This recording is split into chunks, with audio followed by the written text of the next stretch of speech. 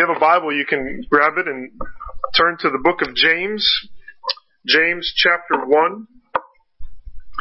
If you don't have a Bible, we have some on the back table. You can grab one of these copies. And if you have this copy, it's going to be on page 1113. If you're not sure where James is at, it's on page 1113.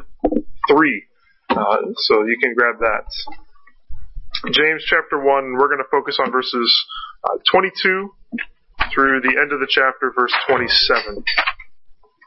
I don't know any high school graduates personally, but I've noted that it's high school graduation season. I've seen this on social media. I remember that as being a pretty big deal in my adolescent life. I don't know about you. It was a big deal. I remember the ceremony. I remember my parents organizing an open house so that people could come. I remember that I got more money than I'd ever had in my life at that event, and people. It was a significant event. It's a landmark in a young person's life, and in our society, it's a marker of maturity. It's sort of this rite of passage, a sign, as it were, of maturity, a sign of growth. Because we have physical markers of maturity. We grow and we change. We move from childhood to adulthood, but we also have these different sort of steps along the way, along life's journey, that mark us as mature, as moving from childhood to adulthood, from irresponsibility to more and more responsibility.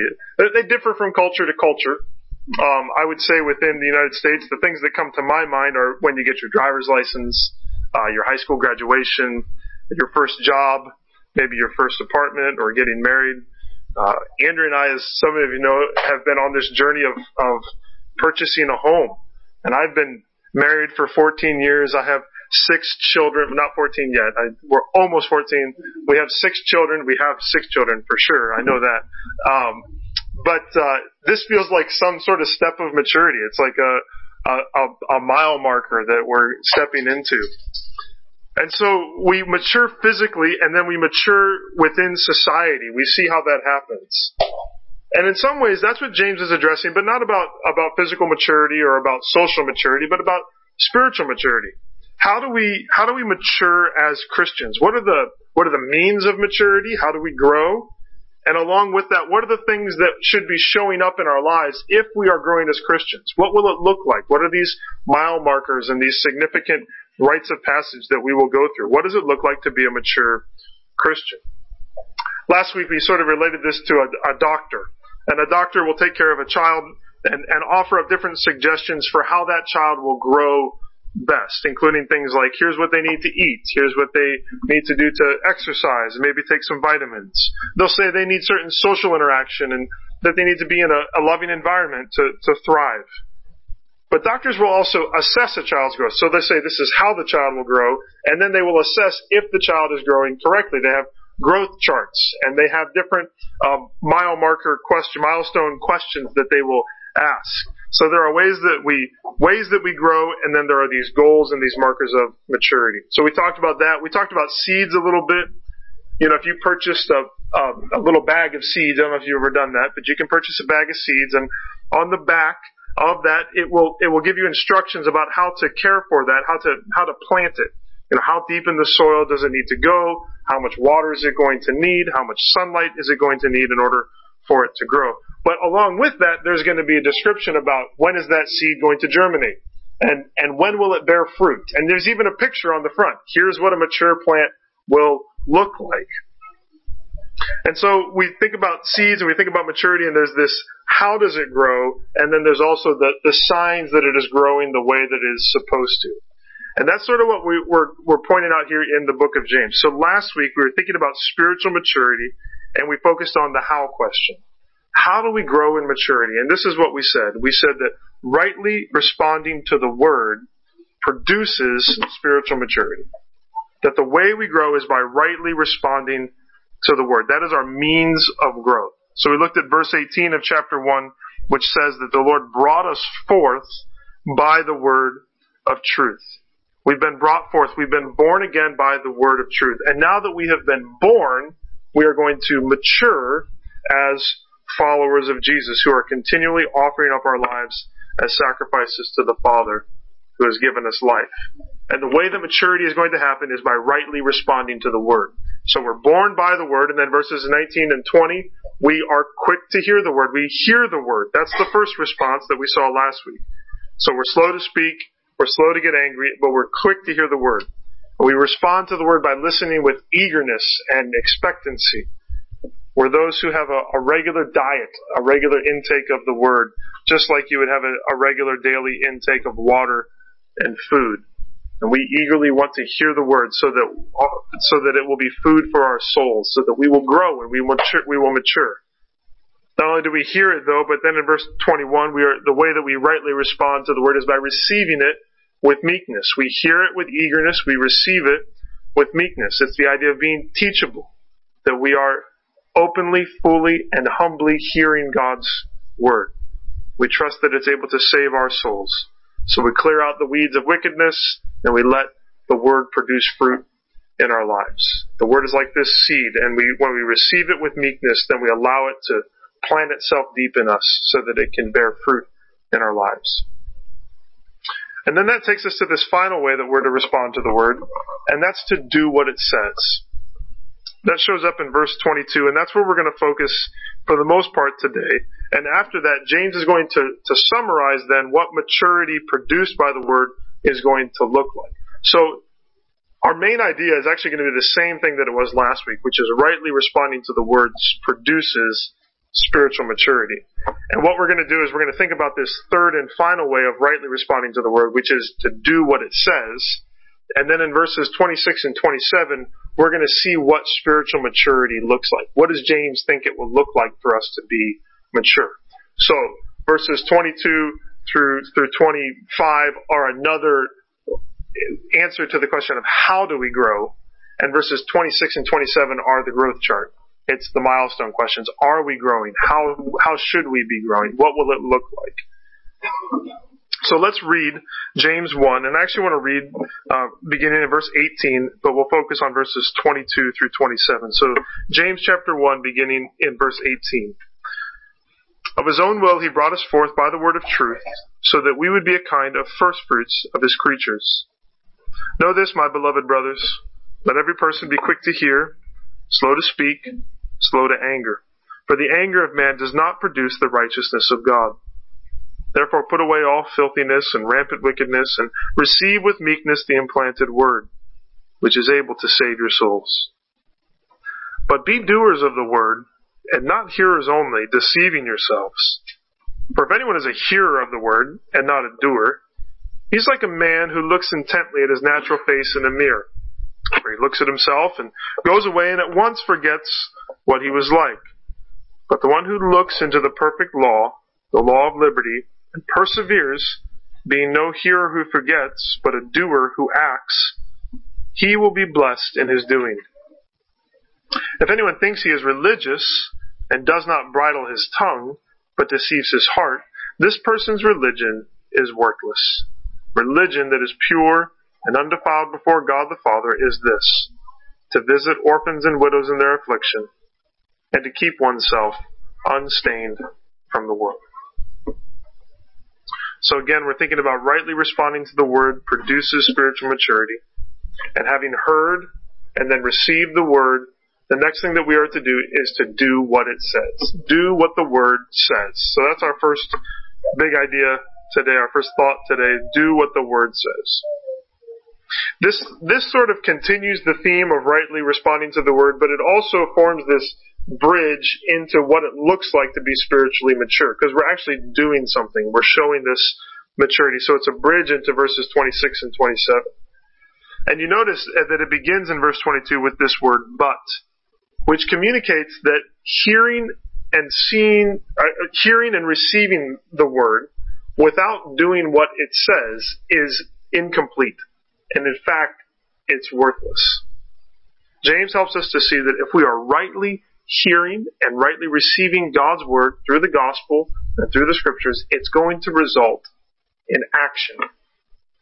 And he builds this whole command around this wonderful illustration about looking into a mirror. He says that the person who hears the word but does not do what it says is like someone who looks into a mirror and sees his or her reflection and then walks away and totally forgets what he or she looks like. A mirror is a common object that I love how James just takes, real practical things. So it's a common object. In the ancient world, it probably wouldn't have been glass. It would have been more polished metal of some kind. But either way, a mirror gives us an accurate representation of what we look like. Usually it's in the bathroom, and you wake up and you go to the bathroom first thing in the morning, and the mirror gives you an accurate representation of what you look like. And usually it's not pretty when you first wake up. You catch a glimpse of yourself in the mirror, and you realize, something's going to need to happen before I step out into public today.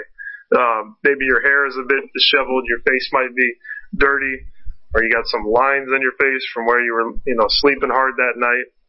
Even later in the day, you might go to the mirror after dinner and you notice that you've got spinach stuck in your, spinach is notorious for getting stuck in your teeth. You smile and you can see it there. There's something wrong.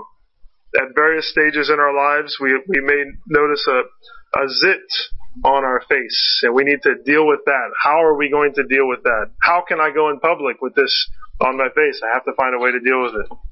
But in all of these circumstances, we see ourselves and we see that we need to do something to correct our appearance. How strange it would be to look in the mirror and see something on our face, maybe like a giant mustard stain or something on the side of your face, to see that and then walk away and not do anything about it. And that's kind of the picture that James is drawing here. Speaking of drawing pictures, I know kids, sometimes when you're taking notes, you draw a picture. Maybe this would be a good thing to do. You could draw a mirror, and you could think about how a mirror shows what you look like. So you could draw yourself a mirror and maybe a funny face, and think about how the Word reveals what we look like, how it shows who we are, and how we would need to correct that. Maybe a way to think about that. Adults, you can do that too if you want. But James uses this illustration to say that hearing and receiving the Word, but not doing what the Word says, is like looking in the mirror and doing nothing about what that mirror reveals to us. He says, in fact, that it's like looking in the mirror and then just totally forgetting what you look like. We've all had those experiences. We see something that needs to be taken care of with regard to our physical appearance, but then we walk away from the mirror and we forget to deal with it. It may be something that no one notices, but it could be something fairly humiliating to us. I didn't ask my dad permission, but I remember the story of him when my older sister was younger, that she had put a beret of some kind in his hair, and it was hanging down on his forehead. And I don't know if he looked in the mirror and saw it, but let's just assume that he did. Then he went to the store and he noticed that the sales clerk kept looking up at his forehead because he had forgotten to take this beret out of his hair. That's kind of what's going on, is we just forget what we look like. We see what needs to be changed, but then we walk away and forget. Now, why would that be? Because we're busy. Because we're concerned about other things. We're more concerned about our own agenda, so much so that we don't make the changes that we see need to be made. And the same thing can happen with the Word. Is that the Word is this mirror that reveals who we are. And we see where we need to change. Even this morning, you might see it. And then you walk out the door and forget. Because that's who we are. Because we're so wrapped up in other things. In fact, the danger here is at the end of verse 22. Do you see it? Be doers of the word and not hearers only, deceiving yourselves. The danger of hearing, receiving, and not doing the word is self-deception. He brings that up again in verse 26. He says if someone, it says he's religious and doesn't control his tongue, he deceives his heart. Self-deception. We deceive ourselves because we see what we're supposed to do and we don't do it. The deception comes, we convince ourselves, in fact, that hearing the word is enough. Now this is where James sort of is going to get in our faces, and we need to let his words sting us a little bit. He is saying that we are deceiving ourselves if we think that hearing God's word and even receiving it as truth, if we think that that is enough to make us mature followers of Christ. That all we need to do is hear the word. All we need to do is read the word. Hearing the preaching of God's word, listening to sermons, reading Scripture, participating in Bible studies or small groups, even memorizing passages of Scripture, none of that is sufficient to make us mature Christians. Rather, we have to hear the Word, receive the Word, and then do what it says. Imagine reading a book about nutrition and exercise, about what you should eat and how you should work out, the exercises you should do. That's not a book that you just read. That's something that you're supposed to do. And if the source is reliable, the benefit of the book is not going to be found in just reading what it says. It's going to be found in doing what it says, to stop eating certain foods and eat the better ones, to get off the couch and do the exercises that are recommended. Reading a book about fitness doesn't make you fit.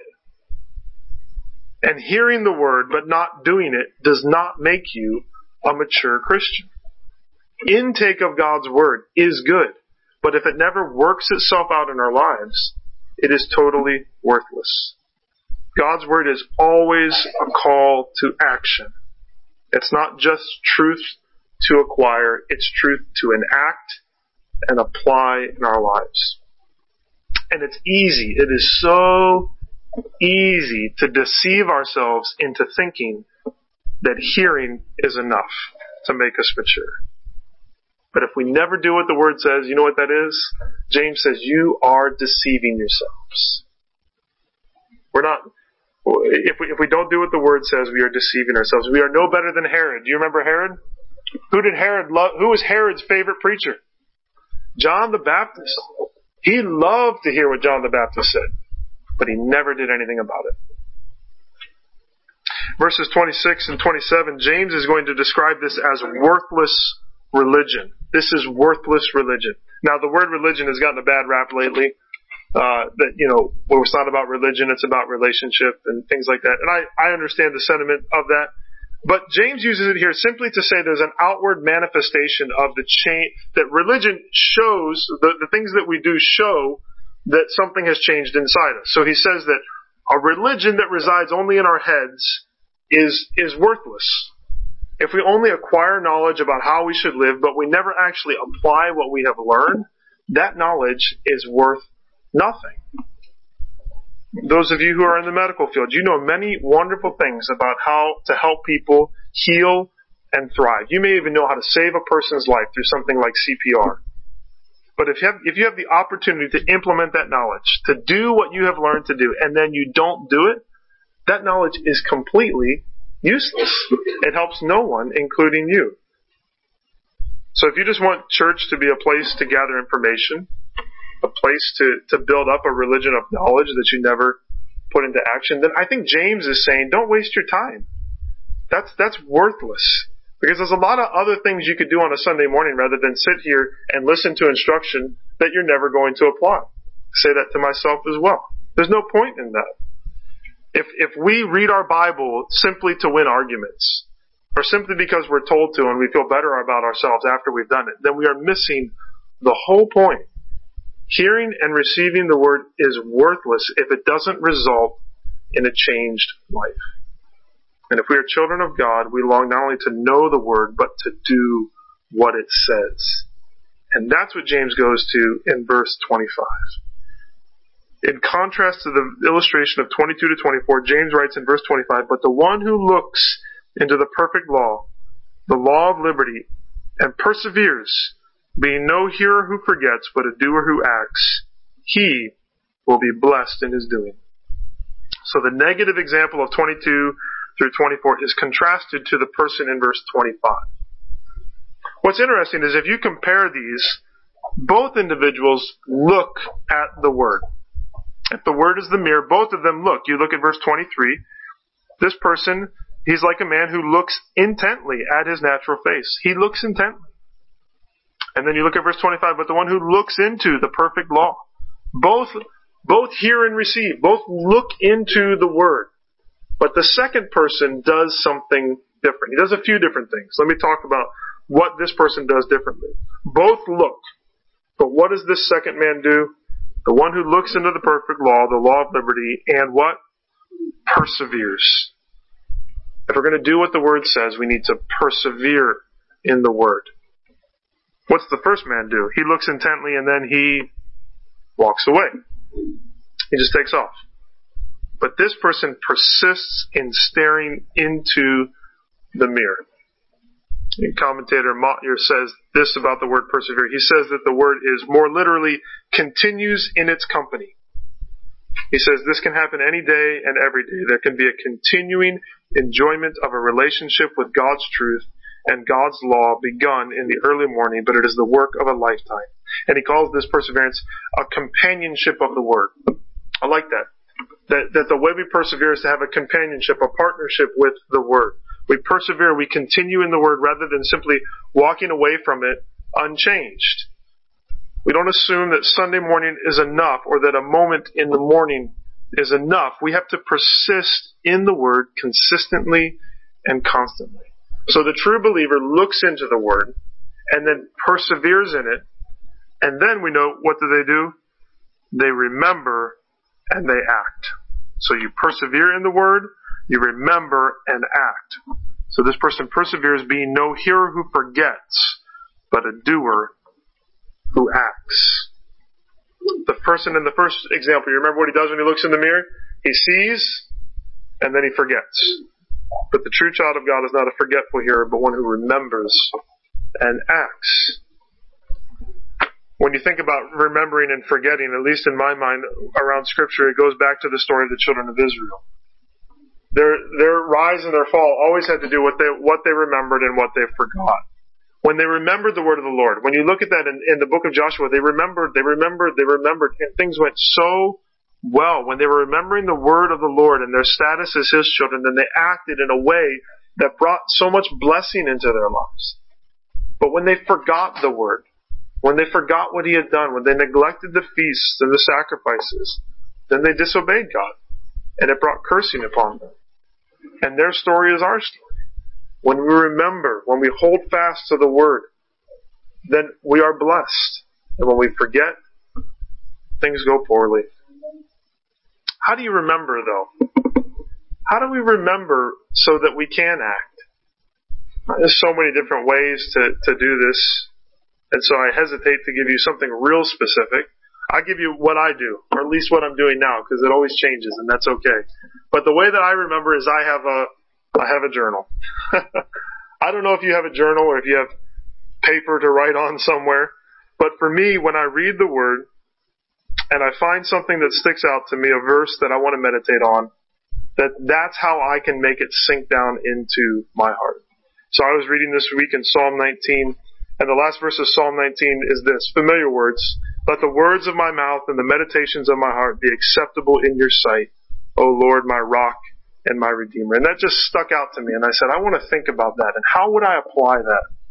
So I wrote it down, and then I wrote some words.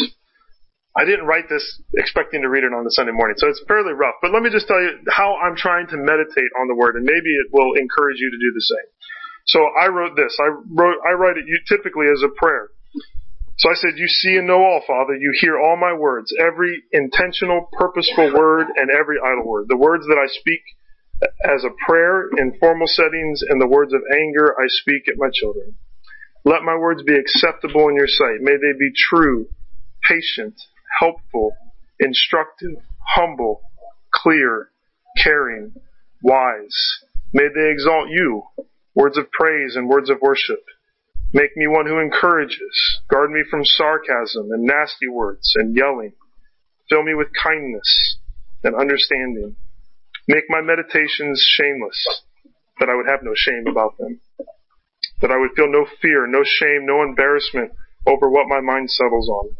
Keep my mind from sinful thoughts, revenge, lust, self-righteousness, anger, self-pity, doubt.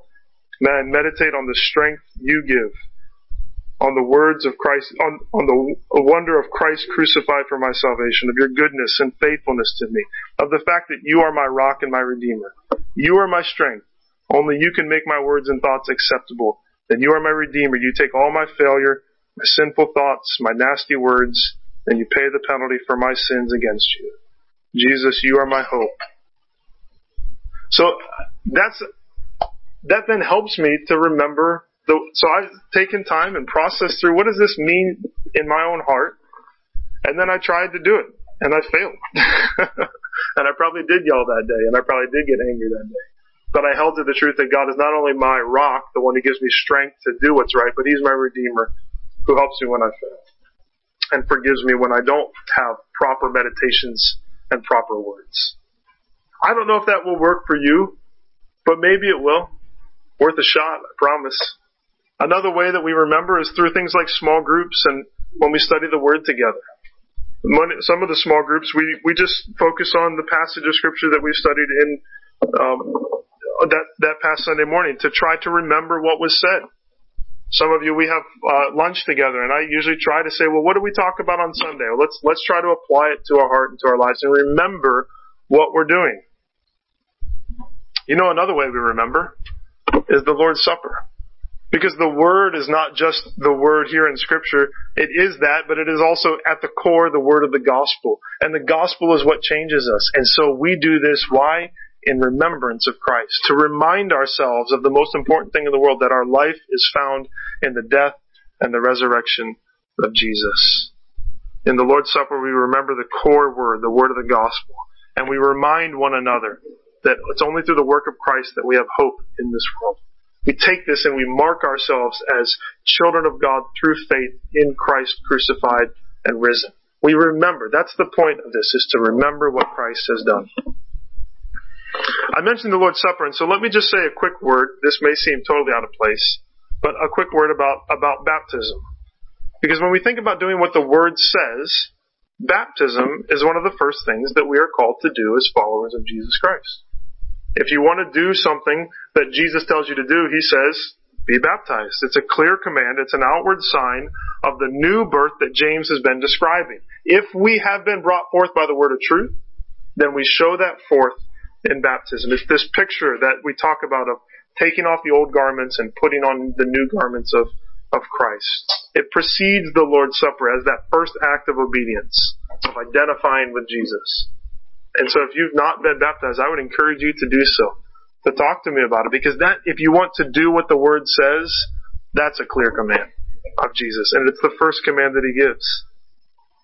So we look at the Word, we persevere, we remember, and we act, and when we do that, what's the promise at the end of verse 25? He will be blessed in His doing. Does doing the Word save us? No. No. We are brought forth by the word of the gospel through faith. But doing the word is evidence of the work of God in us. If we have been brought forth by the word of truth, then that life in Christ is going to bear fruit in our lives. We will mature. We are saved by faith alone, but the faith that saves is never alone. It is a faith that works. And when we do what the word says, James says it will bring blessing. It's the promise of Psalm 1 that we read. We will be a tree planted by waters, bearing fruit. We will have staying power. Jesus Himself talks about the foolishness and the emptiness of hearing and then not doing, as compared to the blessing that comes when we would hear and then do what the Word says. We've said that the Sermon on the Mount has big influence on the book of James. Do you know how Jesus ends the Sermon on the Mount? These are the words found in Matthew 7, verses 24 through 27. Jesus finishes all the teaching and He says, everyone then who hears these words of mine and does them will be like a wise man who built his house on the rock. And the rain fell and the floods came and the winds blew and beat on that house, but it did not fall because it had been founded on the rock. And everyone who hears, listen, who hears these words of mine and does not do them will be like a foolish man who built his house on the sand. And the rain fell, and the floods came, and the winds blew, and beat against that house. And it fell, and great was the fall of it. What's the difference between those two men? They both heard, but one of them did what the Word said. We hear the Word, and if we neglect to do the Word, we do it to our own peril. It's worse than looking like a fool because you forgot to fix something or get something out of your teeth in the mirror. Jesus says it can result in destruction. We can be so self-deceived that we assume that we have heard the word and that is enough. And in the end, our religion is completely useless for anything. But if we hear the word when we receive it with a good, pure heart, then we will do what it says, and we are building our life on this firm foundation. I think we often push against Scripture because we feel that obedience to it doesn't bring blessing. It's just heavy-handed, and it harms us. It keeps us from the things that we want to do. Scripture is all about the things that I'm not allowed to do and the things that I want to do that will actually make me happy. And I don't want to listen to rules. It feels like the rules and the laws, they crush us rather than bless us. But to think that way about the Word is to be self-deceived. What does James call the Word here in verse 25? The one who looks into the perfect law, the law of what? Of liberty. It's not a law that imprisons and crushes, but it's a law that sets us free. Now, if it was a law that we were supposed to keep in order to earn salvation, it would crush us. But Jesus has kept the law. He has fulfilled the law's demands, and He's given us new life, and the Spirit indwells us and makes us capable of doing what the Word says, not for salvation, but because of God's ways are best for our thriving. He gives us His laws because they are for our good, and they help us to live life in a way that brings blessing and fruit. Let me read you a little story from this book by Sally Lloyd Jones called Thoughts to Make Your Heart Sing. It's called Foolish Fish. What if a fish one day decided, I've had enough of being told what I can and can't do and only being allowed in the water. I want to be free. I'm going to find my fortune on land, and then jumped out of the water and onto the riverbank. How far do you think that foolish fish would get? It would wriggle and flap its fins, but of course fins don't work on land. It would lie there gasping for air, and pretty soon it would die.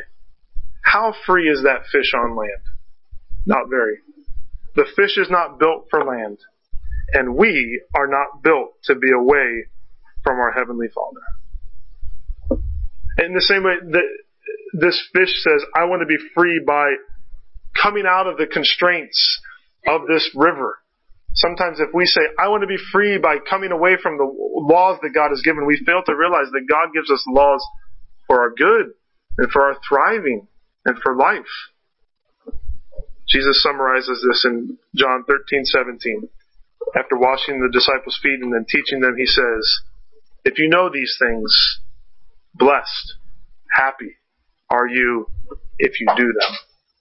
If you know them, you will be happy if you do them. The law is a law of liberty for those who have been set free by Christ. Jesus fulfilled the law, conquered death on our behalf. William Cooper said it like this in a hymn. This is the title of the hymn. Love constraining to obedience, I think is the title of the hymn. That's a title for a hymn right there. But he says this, to see the law by Christ fulfilled, to hear His pardoning voice, changes a slave into a child, and duty into choice. So if we see that Jesus has fulfilled the law for us, and if we hear that He has forgiven us for our sins, then it takes us from being a slave where we feel like we have to do what He says into a child who longs to obey. And it takes us from looking at the law as a duty that we have to perform into something that we choose to do out of joy. What a gift God has given us in His Word. He's given us a mirror. A mirror not simply to see what we look like on the outside and how we have matured physically, but He's given us a mirror that shows us who we really are and shows us who He really is. We take it up and we can see who we are. What a gift. He keeps us from deceiving ourselves and thinking that we know better than He does. But what a waste. What a waste of the wonderful gift of the mirror of God's Word if all we do is read it and receive it and then never do anything about it. You know, it's so hard on Sundays, and my heart is to hold up the Word so that we who are in Christ would see who we are and see who God is and then respond as He would have us to. I don't want us to be a church that just loves to hear the Word, loves to receive the Word and talk about the Word. I want us to be folks who do what it says. Who would actually obey the Word. If you're in any place that it would be dangerous to simply hear the Word and not do it, it's probably church. That's the most dangerous place to do it. And even if we're preaching really solid biblical messages, it could be very dangerous to just love what the Word, and I do love what the Word says. I love to study the Word, and I love to have good discussions about it. But if it stops there, and that's all we ever do, what a waste. We have to do what it says. What are we going to do? What does James want us to do? What will spiritual maturity look like? And that's what we're going to start to see now in the book of James. James is going to summarize the remainder of his letter actually in verses 26 and 27. So 26 and 27, he's going to take those verses and he's going to then explode them in chapters 2, 3, 4, and 5. So he says, if anyone thinks he is religious and does not bridle his tongue but deceives his heart, this person's religion is worthless. Religion that is pure and undefiled before God the Father is this, to visit orphans and widows in their affliction, and to keep oneself unstained by the world. Rightly responding to the word produces spiritual maturity, and that maturity is marked by three things, James says. It's marked by a controlled tongue, a concern for the needy, and a commitment to holiness. A controlled tongue, a concern for the needy, and a commitment to holiness. Is that a full summary of what godliness is? No. But it's going to keep us busy enough for the next weeks and months that we have to think about it. And it certainly gets at the heart of many things. A controlled tongue? Can we bridle our tongue? Can we hold our tongue? Can we keep ourselves from saying things that we shouldn't and say things that we should? James is going to explode that in chapter 3, verses 1 through 12. He's going to spend a lot of time talking about the tongue and helping us to see how responding rightly to the word involves what we say. He then talks about religion that is pure and undefiled, and what does he begin with? Visiting orphans and widows. It's a concern for the needy. And he's going to talk about that in chapter 2, about how often we show partiality to people who are rich and people who have things, and rather that we should be concerned about the needy and the poor who are in this world. And then a commitment to holiness. From chapter 3, verse 13, all the way to the end, he's going to talk about what holiness and righteousness looks like in our lives. We can say a lot about these things, and we're going to in the coming weeks.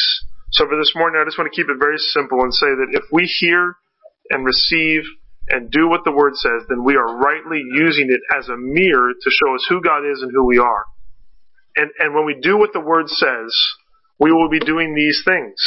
We will have a controlled tongue, a concern for the needy, and a commitment to holiness.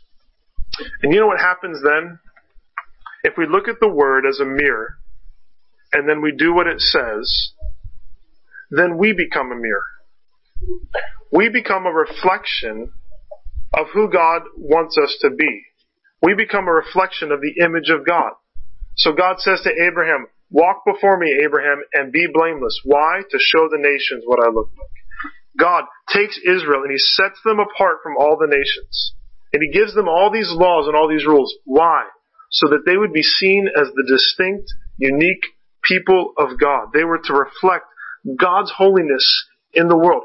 Why all those weird laws in Exodus and Leviticus and Numbers and Deuteronomy? Why? Because they were supposed to look different than everyone else. And they would reflect God like a mirror to the world that was watching. And that's what we are supposed to do. We are supposed to show the world what our Father looks like. And what does He look like? He's a God of holiness. So we need to be committed to holiness. He's a God, Jesus is described as the Word. He's a God who speaks. And so when we speak, the words that we say need to reflect the God who speaks. He is a God who is concerned about the helpless and the hopeless. He's a God who has adopted us. He made us His own. And He's the God who cares for us in our weakness. We're blessed when we do what the Word says, but we also bless others by showing them who our Father is. Now, Jesus did all of this best. Who reflected the Father perfectly? Jesus, of course, because He was God. And our hope is that, in fact, that our hope is not in the fact that we can obey, but the fact that He obeyed, that He fulfilled the law, and He died to redeem those of us who have not. So we're going to pause and we're going to remember Him today.